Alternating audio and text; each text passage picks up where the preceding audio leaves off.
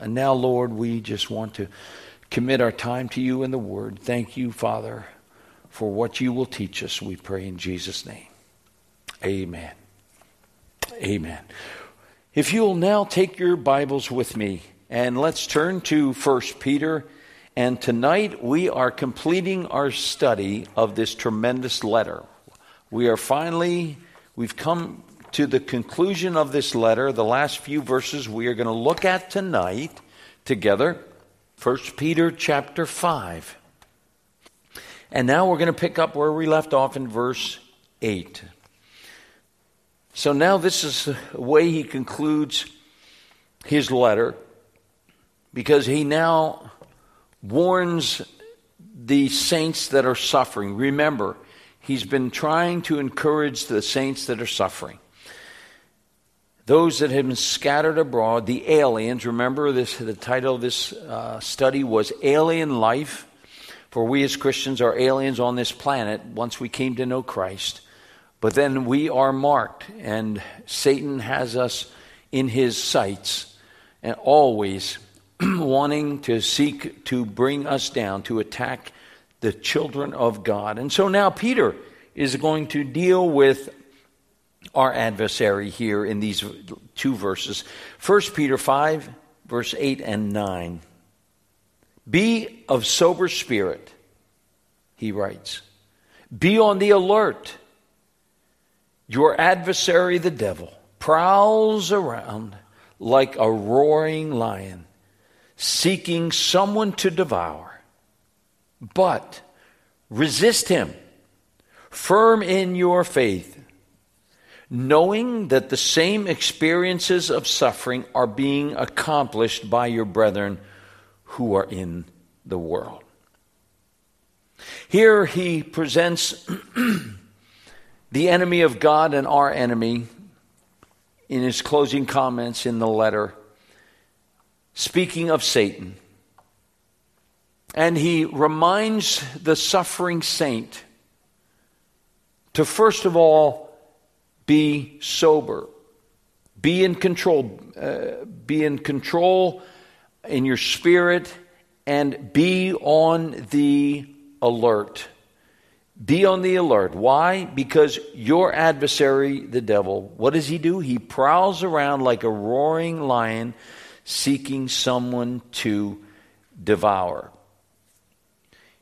Satan is, of course, that unseen enemy that has, through all our lives, he has been on the attack. And he especially goes after the Christian that seems to be walking the closest to the Lord, and perhaps is doing the greatest work. And so he will come and he will try and discourage us. He will sometimes be permitted by the will of God to bring suffering upon the saints. And of course, we know he does that through persecution, the suffering of persecution. And I want you to turn with me, if you would, to Jude. Okay, so if you go over to the book of Jude, the one right before Revelation, book of Jude, it's one chapter. But here, if you will look at verse 8 with me.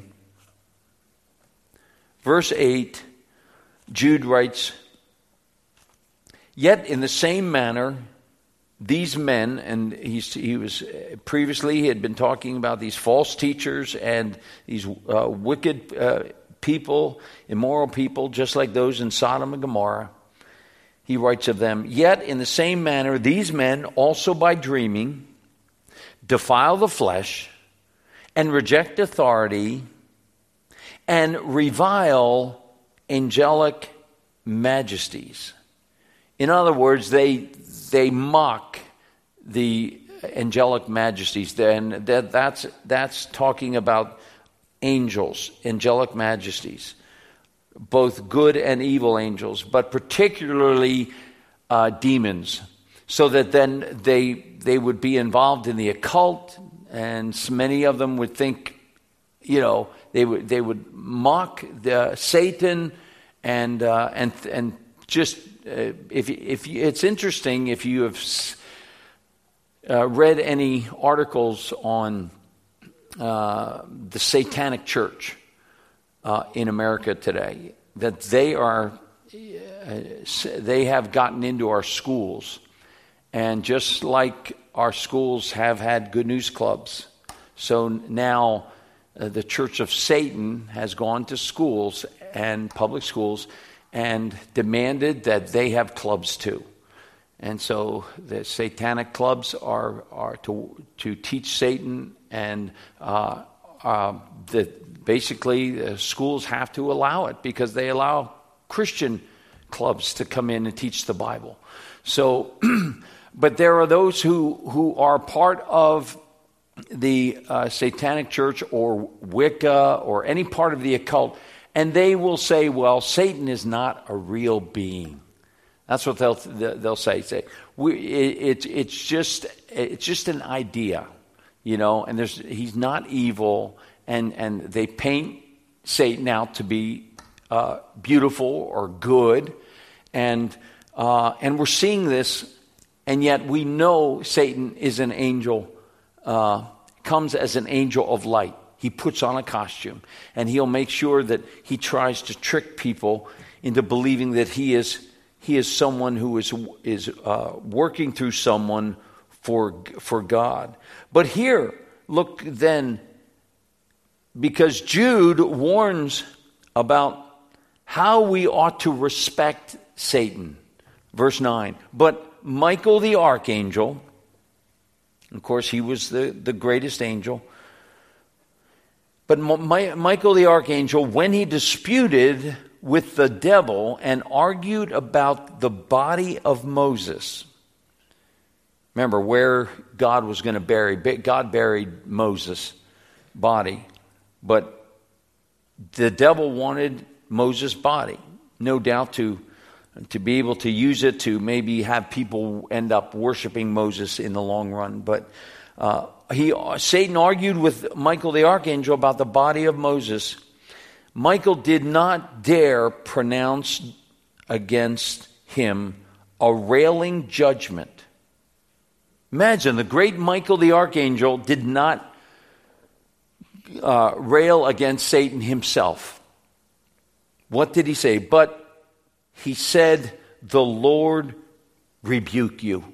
The Lord rebuke you. And I think this is a reminder to us as Peter is trying to convey to the saints of that day that that we have an enemy out there that we must be aware of, be alert concerning his schemes. We must be aware of his schemes, and yet though we respect Satan and what he can do, he has been a defeated enemy. He's been defeated at the cross. He was defeated through the resurrection of our Lord Jesus Christ. So we have victory in Christ, so we don't need to live in fear of the enemy. But we must understand that, yes, if I'm proud, or I think that Satan can't do anything to me, and we got to be careful that he is powerful, but we must remember that he is not omniscient, omnipotent, or omnipresent, is he? No, he's just an angel. And so he doesn't know the future, and we must understand that he is an angel, but he's a powerful one. But here, Peter is trying to warn us about Satan, that he goes around trying to devour the Christian. But there is something that he said there. Turn back with me, if you would, to 1 Peter chapter 5 again. So he goes around, we are to be sober and on the alert. But verse 9, what are we to do? We are to resist him, firm in our faith. Resist Satan. Resist him.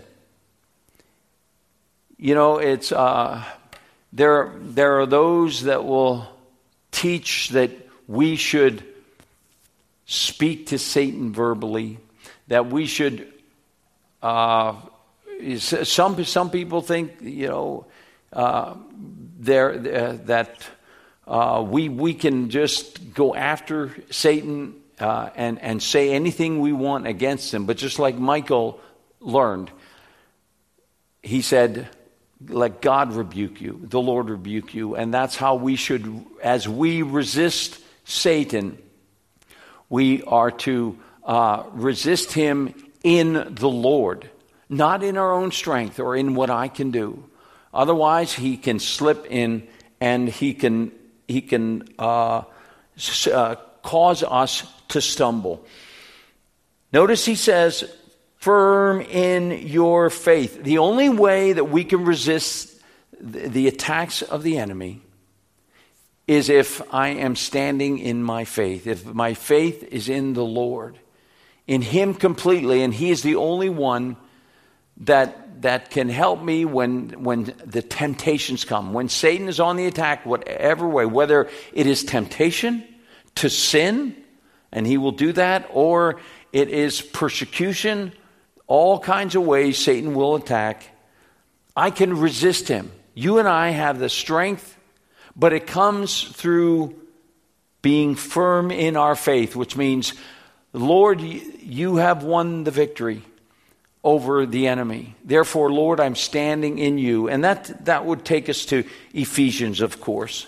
If you'll turn to Ephesians chapter 6, we must stop here in this chapter because how it gives us more insight on what Peter is trying to say. And Paul says it pretty much the same way, but he adds some things. Ephesians 6, of course, the familiar passage beginning of verse 10. Finally, Paul writes, be strong in your own strength. Do you have that in your Bible? No, I don't. That's right. No, it says, be strong in the Lord. That's standing in our faith. Standing firm in our faith. Be strong in the Lord and in the strength of his might. The Lord's might that lives in me. We talked about it this morning, that the Holy Spirit lives inside me, the Spirit of Christ, and he empowers me to be able to do great things for God, to be able to obey his word, but also to resist the enemy, to resist Satan. And that includes my mind, how Satan will attack my mind and my thoughts. He goes on, verse 11 then, he says, this is how you're going to stand strong in the Lord. There's a suit of armor we need to put on, of course. And he calls it the armor of God. Put on the full armor of God that you may be able to stand, here it is, firm against the schemes or the wiles of the devil.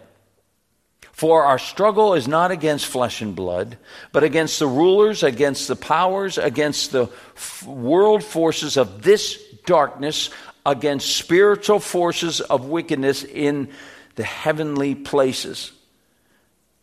He's talking here about the spiritual battle each one of us are in as a believer. I think we easily forget that there's a spiritual warfare going on in my life. And sometimes our life can be, we might be living in a cocoon. Here we are in, some have called this a Bible Belt. We have so many churches around here that preach the gospel, and we don't feel the persecution as much here. We're isolated more rather than on the front line somewhere. And so life gets, many times, sometimes our biggest concerns become our physical well-being and emotional well-being, but we won't have the persecution, so we don't have the same attacks. But yet we must understand that Satan, even though we may not be facing an outward persecution, he battles the mind. And what he wants us to do, he wants us to begin to doubt God. Have you ever found that? That when things have gone bad, suddenly you lost a loved one unexpectedly. Suddenly there's a bad news from the doctor. Suddenly, a situation like Tom Taylor. Suddenly, a truck smashes into his face, but he lives through it. But now he's got to deal with all this pain and suffering. And of course, the big question comes, why? Why, Lord? And God does not give us the answer to the why question many times. And of course, we know that from the book of Job, from the story of Job. As Job, as you've read, we won't take time to turn to it, but there, God says to Satan, have you considered my servant Job, how righteous he is? There's no one like him in all the earth. God was proud of Job. And Satan said, yeah, he only is worshiping you and obeying you, and he's all righteous because of everything you've given to him. You put a hedge about him. Take away the hedge, let him endure some suffering, and he will, I guarantee you, Satan's telling God, he will curse you to your face. And so we know this, that at that point, God allowed Satan to only go so far, but he allowed Satan to do things in Job's life, such as take away his material things, take away some of his family members, all under the umbrella of the will of God, the sovereignty of God. I can't explain it. The Bible doesn't explain it as to why this is. Why God would allow Satan to do such things. But he allows, and still today, he's allowing Satan to roam and attack the Christian and persecute.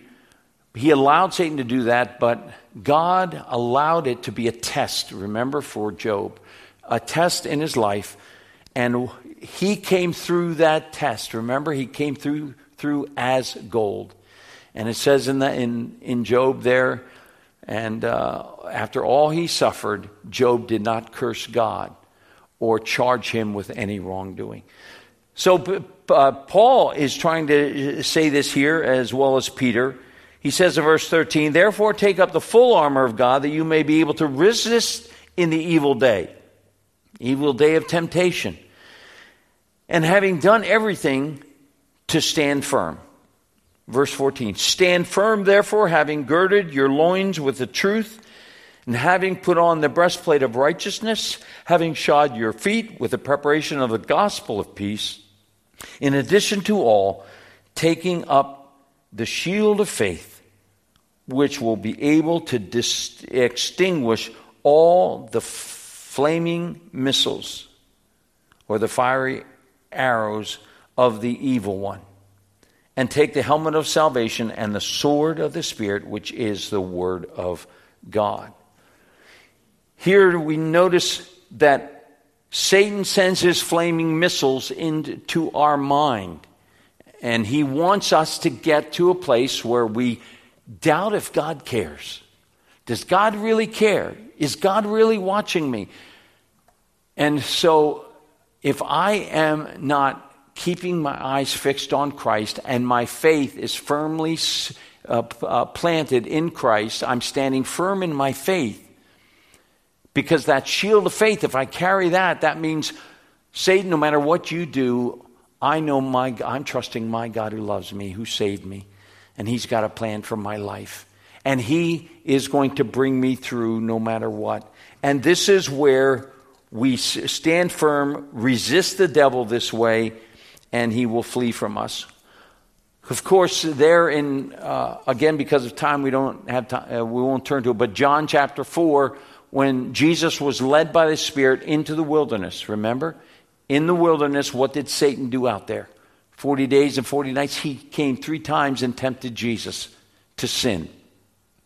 And all the while, all Satan wanted to do, basically the most important thing was to disobey his Father. So he challenged Jesus when he was hungry, when he was thirsty, when he was feeling the physical pain and suffering of being out there in the wilderness with no food and for 40 days, 40 nights. And then he says to Jesus, why don't you go ahead and turn those stones into bread? You have the power to do that. He challenges him. And then the other temptations. He's challenging Jesus to go ahead and act independently of your Father. That you're the Son of God. Go ahead and do it.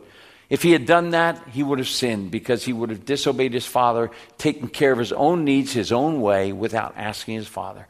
And so Satan will come the same way to you and I, and he will try and get us to act outside of God's will and try and get us to doubt God, to doubt him. And in the middle of it all, we certainly know that there was going to be pain involved. If you'll turn with me to 2 Corinthians chapter 4. 2 Corinthians chapter 4, then we're going to go back to 1 Peter. 2 Corinthians 4, verse 17. Paul speaks to the church at Corinth, 2 Corinthians 4, verses 17 and 18. 17 and 18. He writes to them, "For momentary light affliction is producing for us an eternal weight of glory, far beyond all comparison. While we look not at the things which are seen, but at the things which are not seen." By the way, how do you look at something you can't see? You see that there? He says, while we look not at the things which are seen, the things you can see, but we look at the things which are not seen. What does that mean? What's he talking about? He's talking about faith. The unseen, seeing the unseen God. But at the things which are not seen. For the things which are seen here on earth are temporal, but the things which are not seen are eternal. Notice he says the momentary light affliction. What's it doing? It's producing something for us. An eternal weight of glory, far beyond our comprehension. God is going to bless us in heaven one day with rewards, and he's going to bless us as he robes us in beautiful, glorified bodies. And the light afflictions here on earth will be worth it all. Remember that song? It will be worth it all when we see Christ. And it will be worth it all. So Paul speaks of our afflictions and testings as momentary light afflictions. And now, if you go back to 1 Peter then. Peter chapter 5. And there... Notice in verse 9, when he talks about resisting Satan, but resist him, firm in your faith. But look at what Peter ties the resisting of faith, resisting of Satan into, standing firm in their faith. What was the problem? Rest of verse 9. Knowing that the same experiences of suffering are being accomplished by your brethren who are in the world. The same experiences are being, the same experiences of suffering. Notice he's speaking of suffering here, that we as believers will find the greatest attacks and the greatest suffering when we are weak. When God has allowed Satan, by his sovereign will, to even try and sift us like wheat. Remember Jesus said to Peter, Peter, Satan wants to sift you like wheat. What did Jesus say after that? But I have prayed for you, that your faith fail not. But I have prayed. The Lord Jesus told Peter, he said, I'm praying for you, Peter, so that your faith doesn't fail, because Satan is going after you. He's going after your faith. To stop trusting. To stop believing God and his word. Believing in me. And so the Lord Jesus himself was praying for Peter. Can you imagine? And that's wonderful. The Lord Jesus, what's he doing in heaven right now at the right hand of the Father? Interceding, yes. Interceding for me. Interceding for you. So that at the most crucial time in my life, when suddenly the doubt set in, the fear set in, and I don't understand what God is doing, and I feel pain and loss, and it just looks like God doesn't care. I know that I have a Redeemer, my Lord and Savior, Jesus Christ. He is interceding for me at the throne of the Father. He turns to the Father and says, Father, protect your child. Watch over him. Lord, Father, keep a hedge about him. By intercession, and we hear the term intercessory prayer. This is what we should do for each other, and we do. Many of you do that. You intercede to the Father for others who are hurting, others who are going through suffering and pain. And so Peter is focusing here upon the attacks of Satan that are causing the persecuted Christian to doubt God and lose faith. But what did he say here? He said, he wanted to encourage him with this thought. Knowing that the same experiences of suffering that you are suffering are being accomplished by your brethren who are in the world. In other words, you're not alone. You're not the only person in the world who is suffering like you are. But all believers, there are believers that you don't know about that are suffering the same persecution and same attacks of the enemy, Satan. But so that brings me comfort. And remember Elijah, when suddenly he was on the run from Ahab and Jezebel, and they wanted his life, and Jezebel especially, said, and sent men after him and wanted his death. And so he took off, and suddenly this great prophet who just stood on the mountain and defied the priests of Baal, and now he's on the run, fearful for his life, and he goes and hides. And the Lord comes to him and finds you and says, Elijah, what are you doing here? And he says, Lord, they've killed all the prophets. They've killed all the others, and I alone am left. In other words, I'm the last one. What Peter's saying here is what Elijah was experiencing. He felt like he was it, alone.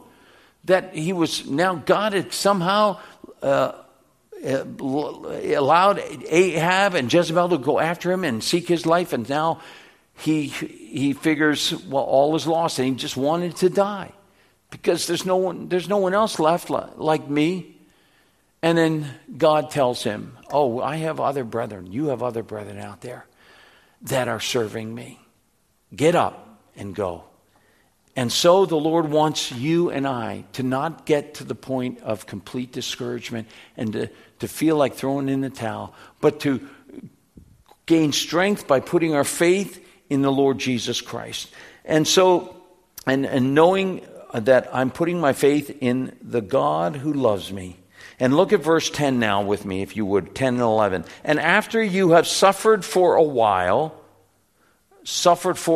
while, the God of all grace, who called you to his eternal glory in Christ, will himself perfect, confirm, strengthen, and establish you. To him be dominion forever and ever. Amen. Notice Peter says, and after you have suffered for a little while, same thing that Paul was saying, momentary affliction. I should expect to suffer in this life. I should not expect anything else. But after I have suffered for a little while, the God of all grace, he is the one who gives sufficient grace for me till I see him face to face. He will give me that grace that will strengthen me in my weakness. The God of all grace, and notice how he encourages the persecuted saint, the suffering saint, who called you, the God of all grace, who called you, you were chosen, to his eternal glory in Christ. So after you have suffered, there's something again that God will produce in you and me. And here it is, 4 things in verse 10. Peter says, God will himself perfect, confirm, strengthen, and establish you. Those 4 things. Perfect. Perfect here, the word used here basically means to equip or render complete. So that God is completing something in you and in me through the suffering. He's completing something beautiful, conforming us to the image of Christ. Secondly, confirm. He, God, confirms us through the suffering. This means to set fast, and it's much like the word, the next word, strengthen. Confirm, but it has the idea of restoring someone when they are weak.